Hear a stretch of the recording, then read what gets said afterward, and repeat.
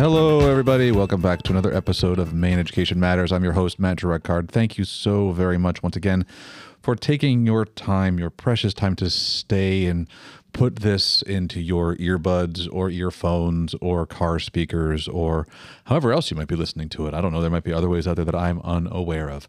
My name is Matt Gerard. I am your intrepid, stalwart, ever-present host for this jaunt down Augusta's lane of legislation and whatever other kind. If you could just put any kind of letter in front of it, I think. Isn't that how language works? It's all subjective. We make it up as we go because all words are literally made up.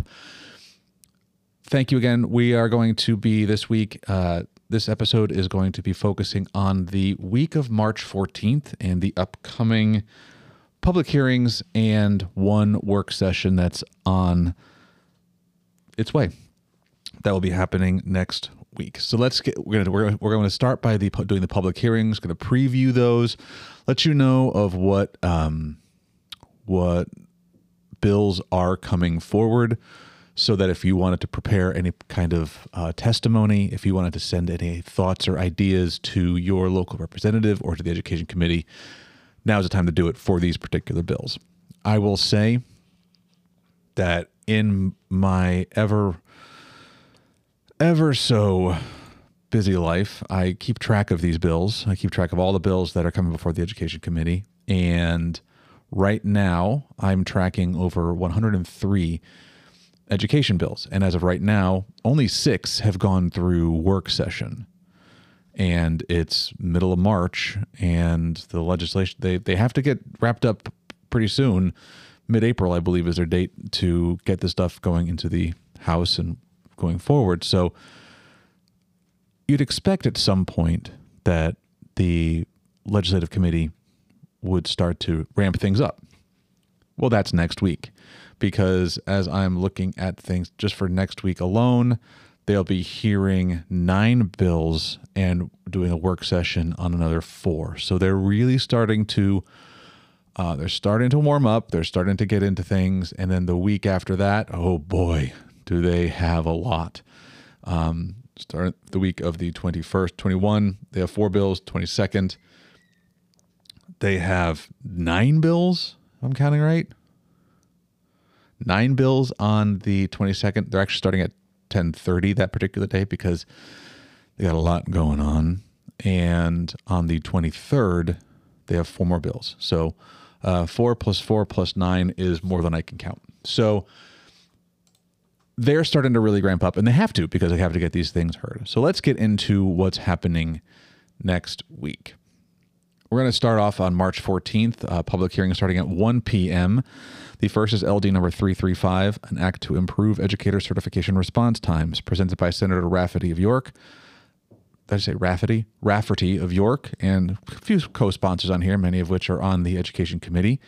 This bill establishes 5 education specialist 3 positions within the DOE in order to increase response times for educator certification to provide oversight of the certification process effective October 1st, 2023. That is this year, calendar year. And for the 2023-24 school year fiscal year, honestly, folks, sometimes talking is hard. Communicating ain't easy. There's a song from a while ago that something else ain't easy, but I just can't think of what it is. Anyway, the 23-24 fiscal year will be adding an additional $421,000 to that particular budget, and the 24-25 fiscal year will be adding an additional $561,000 and a couple $19 here, $80 there. So I'm rounding. So this is going to be adding to the overall budget, and 5 positions to increase response times for educator certification. Anyone who's been through the certification process knows it can take a while, and this is obviously a way to say, hey, let's speed this up. And any way that we can get more teachers or to streamline the means by which educators and aspiring educators can get into our system, well, I think every school district needs that. We need as much help as we can get these days. So that's the first one. And you'll notice there's a general theme of 3 of the bills for this particular work session has to do with certification and or being recertified, which let's get into next one. LD 712, an act to extend or waive requirements for certain teaching certificates, presented by Representative Bell of Yarmouth. According to the summary of this bill, allows the Commissioner of Education to grant an extension of a conditional teaching certificate in the case of extenuating circumstances. This request for an extension must be accompanied by, of course, supporting documentation, obviously. The bill also allows the Education Commissioner to waive a requirement for a teacher certificate if the individual seeking issuance of the certificate holds a national board certification from the National Board for Professional Teaching Standards. The bill directs the State Board of Education to amend its rules about the requirements for a conditional teaching certificate and to allow for a holder of the National Board certification from the National Board for Professional Teaching Standards to be granted a waiver for a student teaching requirement. So it kind of, if you're going to become, if you hold the National Board certification, then the Commissioner of Education can waive the requirement for a teaching certificate.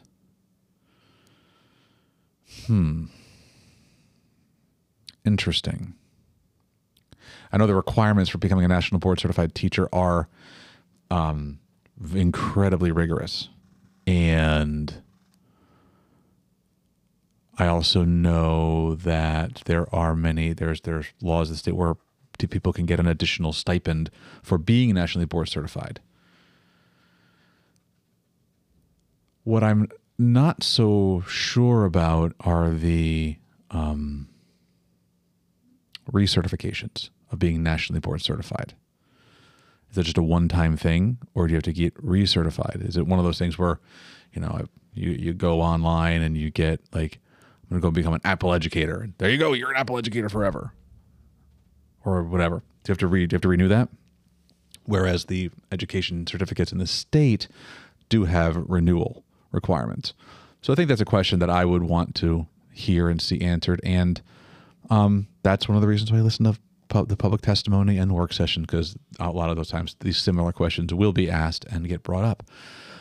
Regardless, another way in which to not only encourage people in the profession, but to also say, and to encourage, but also to recognize the importance, the rigor, and the excellence that goes into undergoing the National Board Certified process. So let's hear how that goes. Next one, LD 753, an act to allow retired teachers and educational technicians to be recertified. Again, presented by Senator Rafferty of York, co-sponsored by this President Jackson of Aroostook. This bill allows a professional teaching certificate or educational technician certificate to be reissued to a teacher or technician who has retired and whose certificate has lapsed. I'm generally speaking, like, again, let's get people back into, if they want to come back into teaching, all right, let's get those things back. Is this a full-on like professional certificate, or is this a conditional certificate? If their certificate is lapsed, let's just say they retired and they've been gone for 5 years and want to come back into teaching. What's the time period here? Now, for retired teachers, it says that the commissioner may issue a professional teacher certificate to a person who is receiving retirement benefit, who is employed for at least 10 years by public schools, been receiving retirement benefit for no more than 10 years, and who immediately prior to receiving that benefit possessed an active professional teaching certificate that subsequently lapsed. 10 years. Who had been employed by 10 years, receiving retirement benefit for no more than 10 years. So a person could have been be retired for 10 years, and then if they want to come back to teaching, like that, they get their educational certification back. Now, the things that we knew about teaching and learning and brain research, cognitive load theory, and, for example, like teaching mathematics and how to teach mathematics, for example, there's been a lot of new things that have been learned along the way in the last 10 years. How would the retired teacher coming back into the fold be required to, or make sure that they're up to date? And that's a question that I would have in terms of understanding how coming back into the fold. And again, I'm all for having certified, I'm all for having professional and experienced educators and experienced people to come teach, to come be in the classrooms. We need them, and we need to streamline and make it easier and more accessible. I'm all for that. I also want to make sure that the people who are educating our students are not just strong in a content area, but are also strong in instructional effectiveness, strategy effectiveness, assessment strategies, ways to progress monitor and measure for learning versus just measuring for achievement. They are two different things. And if a person's been out of it, yes, they had a certificate before, but how are they keeping up to date with what has been happening in terms of educational research, in terms of educational excellence, and those things that ways by which our profession continues to grow? That would be something that I would want to know. And that would be something that I want in all of our educators and all of our ed techs. A means by which to measure, monitor, and show that they have been keeping up with whatever new things come around. And that think about the way the world 5 years ago. And if you think about the world 5 years ago, which was 2018, right? There was no consistent or commonly even accepted means by which to do any kind of virtual learning. Remember around that time, it was one of the districts in the state of Maine was experimenting with having these remote options for snow days, and it was highly controversial. 5 years later, remote learning isn't as much of an uncommon thing. People don't like it. People don't want to do it, and it's gotten a really bad rap. I argue it got a bad rap because most people who tried to do remote learning or did remote learning, and I'm making a gross generalization here, but from my observations, from what I've seen, from what I've heard, what I've talked to people, from what I've listened to when people say these things, they transferred what they would do in a regular classroom and tried to copy that into a virtual environment. That's not how a virtual environment, virtual learning works. And granted, no one had expertise in teaching in virtual learning. So I would not say that virtual learning or remote learning didn't work. I'd say I'm not sure we did it properly, because I think it can work.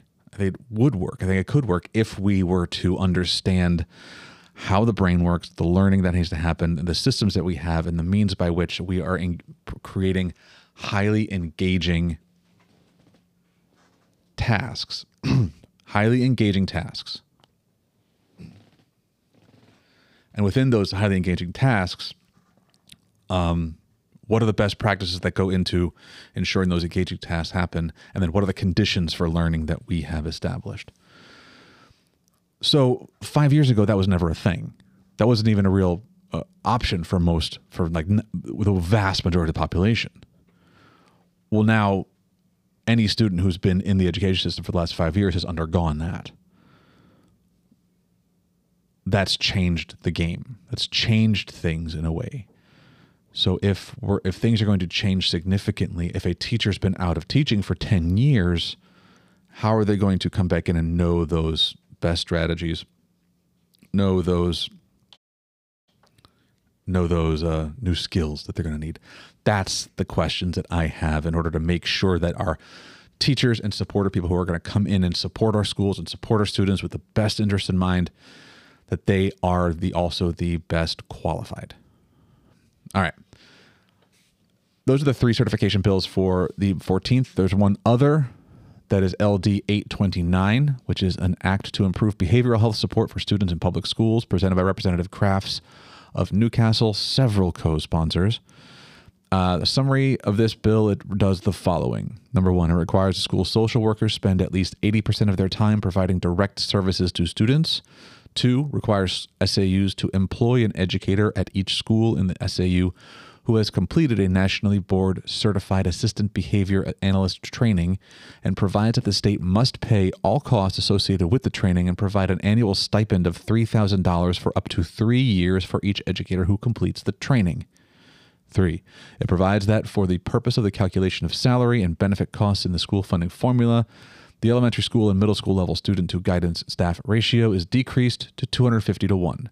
It also adds a student to school social worker ratio of 250 to 1 for the elementary school, middle school, and high school levels. Requires school social workers spend at least 80% of their time providing direct services to students. Why wouldn't they? Here's why they wouldn't. In a school system, right now, more so than 5 years ago or so, schools are strapped for people. And oftentimes what I've experienced and seen and heard about many schools is if there are a number of staff who are sick or out of school for illness and whatnot, the building administration is doing whatever they possibly can to keep the school open. And people get shuffled around and moved around and put into places as substitutes and to support the school to make sure that they stay open. And by open, I mean in person. This bill requires the school social workers spend at least 80% of their time providing direct services to students. That is going to limit the building administration. It's going to limit the functionality of the actual building itself, because that's just the reality of how things are right now. And until that changes, and until we have a flood of people, of substitutes, of educational technicians and specialists and interventionists and the like to be able to come into our schools to, balance it and to support it so that when the ship starts to spring a leak, we have plenty of people who can not only fix the leak, but can keep the ship afloat and going forward. That's my worry with this bill. I mean, I'm all for having social workers spend at least most of the time. They should be. That's what they should be doing. Requiring the SAUs to employ an educator at each school in the SAU who's completed a national board certified assistant behavior and analyst training.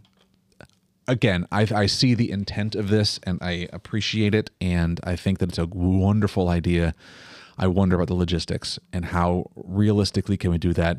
This will be much easier to achieve in the more populated and more urban areas of the state of Maine. Not so much in the rural, and it's going to be harder there. It's just going to be harder. So interesting to see what happens here. All right, let's get on to the March 15th, which is the next day. So March 14th for bills. March 15th, they're going to do some confirmation hearings at 10 a.m. and then they're going to do public hearings, 5 bills before the committee. And let's get into it. On 1 o'clock, an emergency bill. For those of you who don't remember, an emergency bill is one that goes through the committee, and once it gets passed through the houses and then signed into law, it becomes law automatically, immediately, right away. Most bills require about a 60-day wait period for it to come into play. So if the bill is signed on July 1st, then it's going to come into play more like September 1st, something like that. That's how it mostly works. But emergency bills right away. This the first one, LD 213, an act to maintain the authority of the Maine School for Marine Science, Technology, Transportation, and Engineering, presented by Representative Campbell of Orrington and a couple of co-sponsors. What this bill does is repeals provisions of the law that terminate all powers, duties, and authorities of the Maine School for Marine Science, Technology, Transportation, and Engineering, and require the school to reorganize from a public magnet school to an educational program-based model 90 days after the adjournment of the first regular session of the 131st legislature. Going back for a few years, has an emergency preamble, 5 whereases, we always like a whereas. We always like the whereas because it lets you know that there's something important coming, that we believe these things. These are whereas in the judgment of the legislature, these facts create an emergency within the meaning of the Constitution of Maine and require the following legislation is immediately necessary for the preservation of public peace, health, and safety now. Therefore, that's a whereas. Gotta love a whereas. All right. So, repeals the provision that terminate the powers. So, being a reorganized from a public magnet school to an educational program-based model. This one is going to get a lot of public testimony. Anytime there's stuff about public magnet schools, charter schools, anything like that, you're going to start seeing people coming out and say, nope, keep it a school, keep it a school, keep it a school. And I want to know the reasons why they want to do this. I want to know. I want to hear. But there's going to be a lot of testimony in that one. Next one for that particular day, LD 669, dude. An act to create the Public Art Fund. Presented by Representative Collings of Portland. Several co-sponsors. This bill creates the Public Art Fund to be administered by the Maine Arts Commission and authorizes the fund to be used to provide grants to public entities for public art. This is one of those cultural bills, isn't it? It's Education and Cultural Affairs Committee. But I like art. I like art. And so what does this do? A public art fund. The fund is administered by the Maine Arts Commission and then money deposited. But the fund could be used to provide a grant to a public enemy. Yes, to Chuck D, Flavor Flav, and all of yeah. Good Lord. Talking is hard. All words are made up. Money deposited in the fund and the earnings on that money remain in the fund to be provided to a grant to the public entity, including a school, library, or government office that applies for a grant for the installation or performance of art that is publicly accessible. For the purposes of awarding grants, public art must be construed broadly and may include a mural, sculpture, painting, audio or visual presentation, digital presentation, musical or theatrical performance, demonstration of or instruction in an activity, or performing a task or lecture. Maybe this isn't just a cultural affairs thing, because if you pay attention to anything that's happening in schools and school boards and whatnot this day, there's been a lot of discussion about removing certain topics about what is obscene. There's a bill in front of the Education Committee about obscenity, what that all means. I'm looking forward to hearing what they have to say about that. Well, now we're awarding a public grant for public art. It must be construed broadly. What is considered art? And where does that line get drawn? That will be a fun one to pay attention to. What this fund does, though, is it adds to this 23-24 fiscal year a $6 million boost to the fund. This provides one-time funds for grants to public entities for the installation or performance of art that is publicly accessible. I would hope that a lot of the ed orgs, too, would go out there and say, make sure that the ed committee knows that many of the wealthier communities and their school districts, they'll hire and have people like grant writers on there who will be able to go and chase down these grants and write these grants and get them in a timely fashion. Many of the more rural, not as wealthy communities who have very small staff, who, a district administrative position might be a, jack of all trades in some ways. And they have to find and fit that into their everyday life along with the 90 million other things that they're trying to juggle. How is that equitable? So how is access to this fund going to be equitable? Especially if it's only a one-time fund. So some questions there, definitely for that. Looking forward to hearing that one, because I think it has some real impact on some other areas that are being heard in this legislative session. LD 830, resolved, directing the Maine Community College System to study providing on-campus housing on all campuses, presented by Representative Hobbs of Wells. Several co-sponsors. This resolve directs the Maine Community College System to study providing on-campus housing for students, focusing in particular on campuses that do not offer housing currently. The system must consider the cost of constructing housing, available space on campuses, the cost to students, other infrastructure, and staff that would be necessary to support housing, alternate housing options, and any other issues the system feels are appropriate. The system must report its findings and any suggested legislation to the Joint Standing Committee on Education and Cultural Affairs no later than December 6, 2023. Find that housing. What's it going to take to get housing? If we want to get more people to go to the community college and post-secondary, you might need, especially given a state like ours that is so broad and so widespread, you have to find housing. Is it there? Do you have it? So they're going to study that, and it's a resolve. Next one up, LD 881, another resolve directing the University of Maine system to study the development of a course regarding the use of manufactured wood products, presented by Representative Zager of Portland and a few other co-sponsors. And what this resolve does is it directs the University of Maine system to study the development of a course for mid-career architects and engineers on incorporating manufactured wood products into their work. And again, this is reports due by December 6th. I'm so curious as to the specificity of this. That study the development of a course for mid-career architects and engineers on incorporating manufactured wood products into their work. This feels like there's something behind it pushing it. I don't know what, and it's a feeling. I have nothing else, no evidence. I'm just reporting to you what the bill is and going on a feeling. That's all I do here. Other than that, if I were to actually do some actual like investigative work on this, that would be actually work, and I'm not about that. I have a long history of trying to avoid work.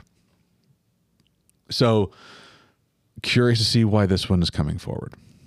The final one, if you'll notice, there's been a kind of a common thread about the University of Maine or community college systems here, is LD 897, an act regarding the University of Maine system's hiring practices, presented by Representative Collings of Portland, several co-sponsors. And this bill establishes requirements for the hiring process at the University of Maine system. The bill prohibits a person involved in the hiring process for administrative positions from being required to sign a non-disclosure agreement, requires that all human resources standards and policies that govern the hiring process apply equally to all positions and may not be waived or modified, requires the trustees of the University of Maine system to establish an external third-party review process to ensure that the requirements are met and ensure compliance with all applicable human resources and equal employment opportunity laws and requirements. Prohibits a person involved in the hiring process for administrative positions from being required to sign an NDA, and requires that all human resources I've gone through the hiring process a few times. I've never been asked to sign an NDA. Why? I don't understand why that. So, a lot of these bills often come up because something has happened at some point, and well, what was happening here? Why was that happening? I don't know. This is very. I don't know about this one. This seems like an internal kind of thing, but I'm just curious as to what's driving this, and why an organization would need to sign an NDA during the hiring process. Is it because you don't want to share the questions you're being asked? I mean, I would assume the questions are going to be pretty straightforward and common. But anyway, that is it for the public hearings on March 14th and March 15th. All right, let's get into the work sessions for March 16th, 2023. There will be 4 bills that will be heard. We've already previewed these, and I'm going to go quickly through a few of them, and then we're going to dive a little bit deeper into a couple others. So 2 of the bills that will be heard, LD 570, which is a resolve to provide information to Maine school administrators and Maine communities about financial advantages of modern wood heating. That's just a resolve to study it. not too much testimony on it, but it's, again, they're going to resolve to study it. They're to study the advantages of it. The testimony was not that much, but half of it, two of the four, were from organizations that are focused on wood and lumber. So they're, of course, in support of it. So we'll see what happens at the work session for that. The other was an act to assist schools with heating and transportation fuel costs during the school year. That's LD 386. That's an emergency bill. And all the testimony that I saw was in favor of it. So we'll see what happens at the work sessions, and I'll keep you up to date as the votes come in. Let's talk about two others. First is LD 100, an act to require an annual financial audit of a private school approved for tuition purposes, presented by Representative Millett of Cape Elizabeth. Now, there weren't too many pieces of testimony that were given here, about 10. And I can say that it was pretty evenly split across the yay or nay. And what I find interesting is who was the yay and who was the nay. People who are saying that private schools, that a financial audit that should be required and given to the DOE for public record. If a school receives public funds, they should present or provide information about their financial, how they're spending their money, or at least the taxpayer money, on students, et cetera. They should do that in that level of fiscal financial transparency. The main, aside from the representative legislator who sponsored this, the MEA, Maine Education Association, the Maine School Management Association, and the Maine Department of Education are all in favor of this. Opposed to this are the Maine Policy Institute and the Maine Association of Independent Schools. The four are saying, yeah, if you're using public funds, they should be held to the same standard as other schools, whether it's a fully public school, a 60-40 school, or a private school receiving some public funds. Doesn't matter. They should be held to the same expectations and auditing standards. And the Policy Institute and the Association of Independent School side is more like, yeah, but still we're private and we do this ourselves. We do this internally. You're trying to catch us on something, so no. And I find it very interesting, a very interesting conversation, because on the one side, you have this whole conversation of let's be transparent, let's have this level of transparency out there and make sure everything's crystal clear that everyone can see we believe in transparency. And one side's like, no, we do this, we're good, trust us.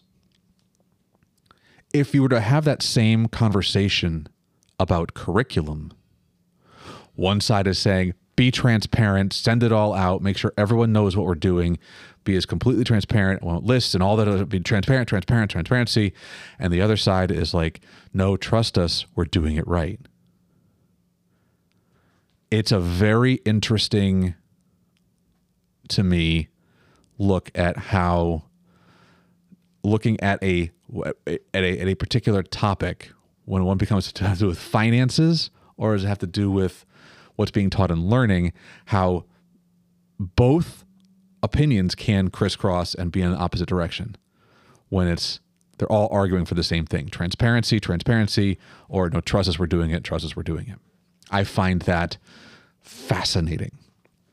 And it's one of the things that I love about our system is that we can have those conversations, and that, you know what, you can look at something one way and argue for a particular point of view, and that's because it makes sense and it's legal over here. And you can also argue against that same kind of concept because it doesn't make sense in this particular capacity.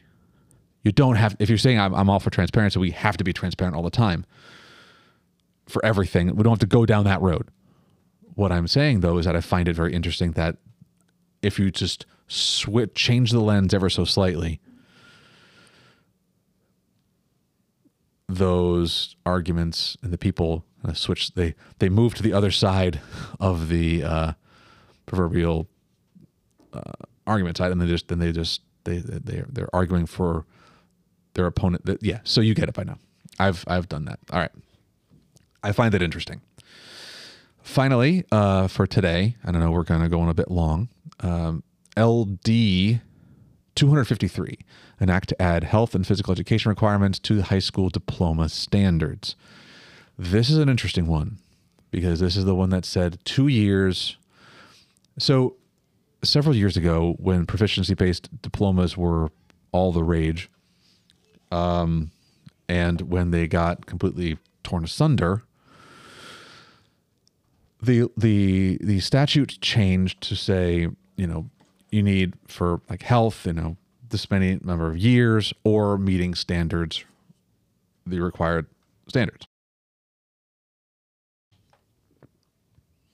That's what happened. That's what the current standard is. That's what the current law says. And it says it for, several different content areas, but health and physical education isn't in there. Neither is visual and performing arts. Neither is world languages. Neither is computer science. All of which are equally as important. Now, there was a tremendous amount of testimony here. And this is another one of those moments where there's a lot of individual people are saying, we should be requiring this. This should absolutely be a requirement. 100%. And then there are the ed organizations, which are either mostly, for example, the Maine Principals Association, they urge the committee ought not to pass. Quote, as with other diploma standard bills, Maine is a local control state and it is up to the local school boards to determine what standards are necessary for students to demonstrate in addition to the minimum Maine DOE diploma standards. End quote. I find this argument flawed because what this bill is exactly trying to do is to increase the minimum requirement. Maine School Management, neither for nor against. They support the concept of keeping our students physically active, but they are consistently opposed to curriculum mandates. Is this a curriculum mandate? Or is this a standard to be met? An expectation, a minimum of expectations that schools must provide for these students. This is not saying that within the health and physical education system, you must do A, B, C, X, Y, Z. This is saying, no. The health and physical education standards are here, and we believe that in order for graduation to happen, there should be some requirements for this. It's on the books as being required content, and because it's required content, we should also hold it accountable. The Maine Curriculum Leaders Association, also neither for nor against. They support it, but they bring up another point, which is that this 2-year diploma requirement could have a significant not only budgetary impact on school districts in order to hire new staff to offer more courses, but it also may impact flexibility for courses later on for both electives, career pathways, and also CTE access. One of the major issues of students going to CTE programs are there high school course requirements? And, if you need that fourth ELA credit, or you need that Algebra 2 credit, right? I hate talking credits. But if you have to have that, and if that's not available at the CTE program or the program they're in, then that could limit what you do for your access to CTE program. All right. So this is very interesting because I don't know where I stand on this necessarily. Because the way that I look at it, the way that the laws and the statutes are, there's required content, and then there are required diploma standards. We already have health and physical education as requirements for content. Most high schools in the state of Maine require at least 1.5 years, 1.5 credits, whatever you want to call it. Oftentimes it's a year of physical education and then half a year of health, or half credit of health. Most schools already do this. And so I think that it is reasonable to say, like, all right, if you want to make these into graduation standards, just say a year of physical education and half a year, or 1 credit of this and half a year of health, or standards, or meeting standards, right? Or standard equivalency is met. I think that they'll back away from the 2-year because that seems to be a pretty consistent thing. Like, well, that might be too much. But I'm also like, if health and PE is done well, PE is not just about going and playing dodgeball and canoeing and basketball and badminton. It's way more than that. It's teaching about how not only your body functions and works, but also providing you skills, strategies, and means by which to maintain a healthy and physically active body and healthy body for continued longevity, both mentally, emotionally, and physically, obviously. It's not like PE was back in my day, which was just, they're going to go play a bunch of games. Now, maybe there are places that do that still, but that's not the intention of physical education or physical education requirement.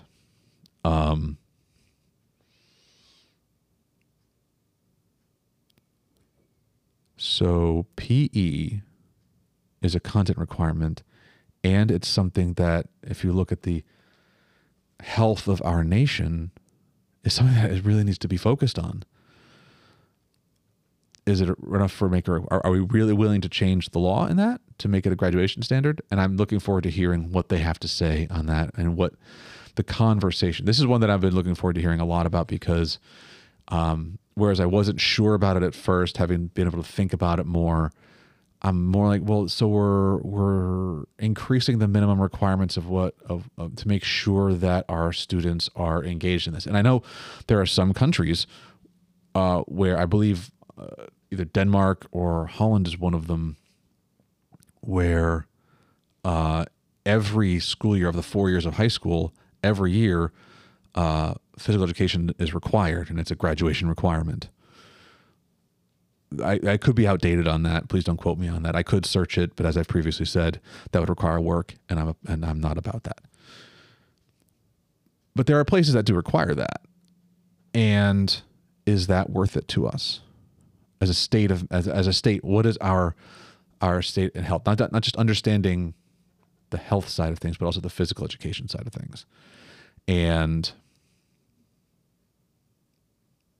I think this is going to be another interesting one that is worth paying attention to, because this could have a real impact. It could have either a real impact or no impact. Like it could pass and they could change it to like a 1.5 years worth of credit, et cetera, and have absolutely zero impact, because that's what most schools already do. Because a lot of local school districts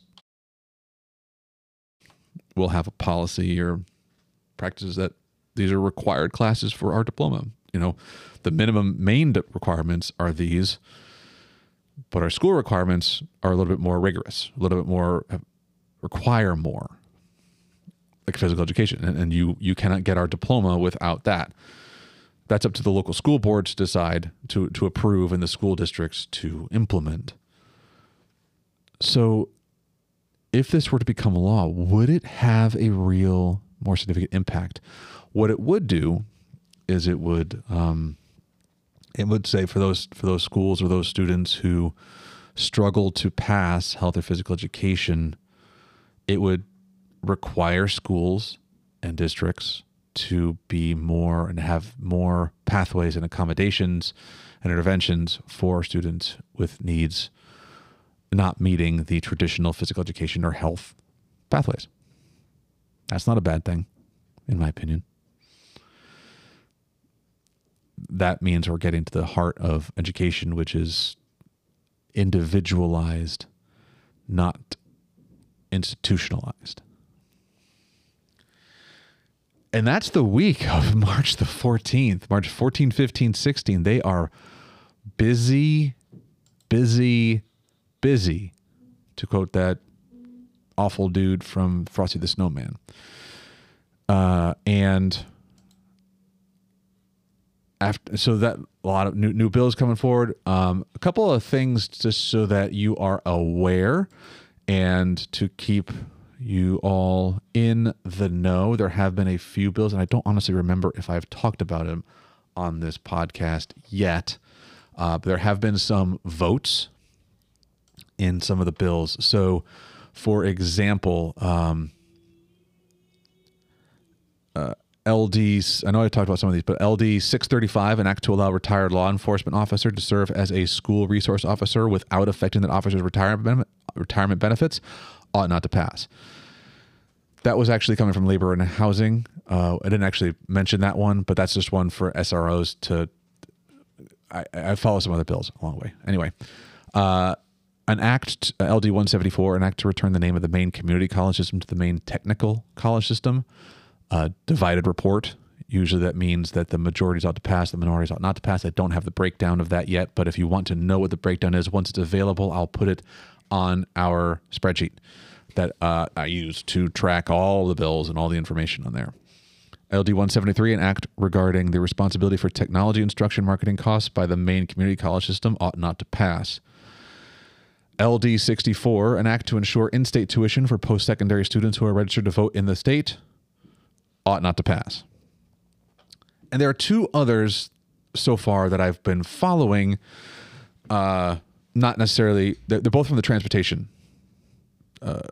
Committee. LD 125, an act to allow driver education instructors to administer driver's license road tests, ought not to pass. And finally, for today, a bill that when I saw it in the list of bill titles, I said, ooh, when is this coming out? And when I saw it get an LD number, I was like, yes, I want to follow this bill because in my core, down to the deepest soul of my being, I am and always will be a child, an immature child. LD 135, an act to require manure bags for horse-drawn vehicles. This is a real thing. This is a bill that was written. This was a bill that went before the Transportation Committee through public hearing, had a work session on it. It was tabled. An act to require manure bags for horse-drawn vehicles was tabled. I don't want to see that table. I don't want to be anywhere near that table. I don't know what's in that table, but I can only imagine. All right. That's it for me on this particular podcast day. Thank you very much for listening. As always, if you don't want to listen to any of this, just want to know where things are in terms of legislation, I have a resource that's available to all of you. It's pinned on the social media pages, and I usually put it in the show notes as well. I might forget that. I might miss it sometimes because this is all on me. So I do kind of everything right now. And I'm kind of like a manure bag for horse-drawn vehicles. I have a specific job to do, and I do it well, but sometimes there's so much work that it just spills over. And let me say that follow that along. If you have any kind of thing, anything you want me to talk about, or if there's anyone you want me to reach out to or possibly get information on, or even just send me a note to be like, hey, thanks for doing this, or hey, you stink at this, or hey, whatever. I would love to hear from you. Thank you very much for listening. Thank you so very much for being with us all of this time. And I appreciate all of you. I love you all for listening. Thank you so very much. Take care. Bye-bye.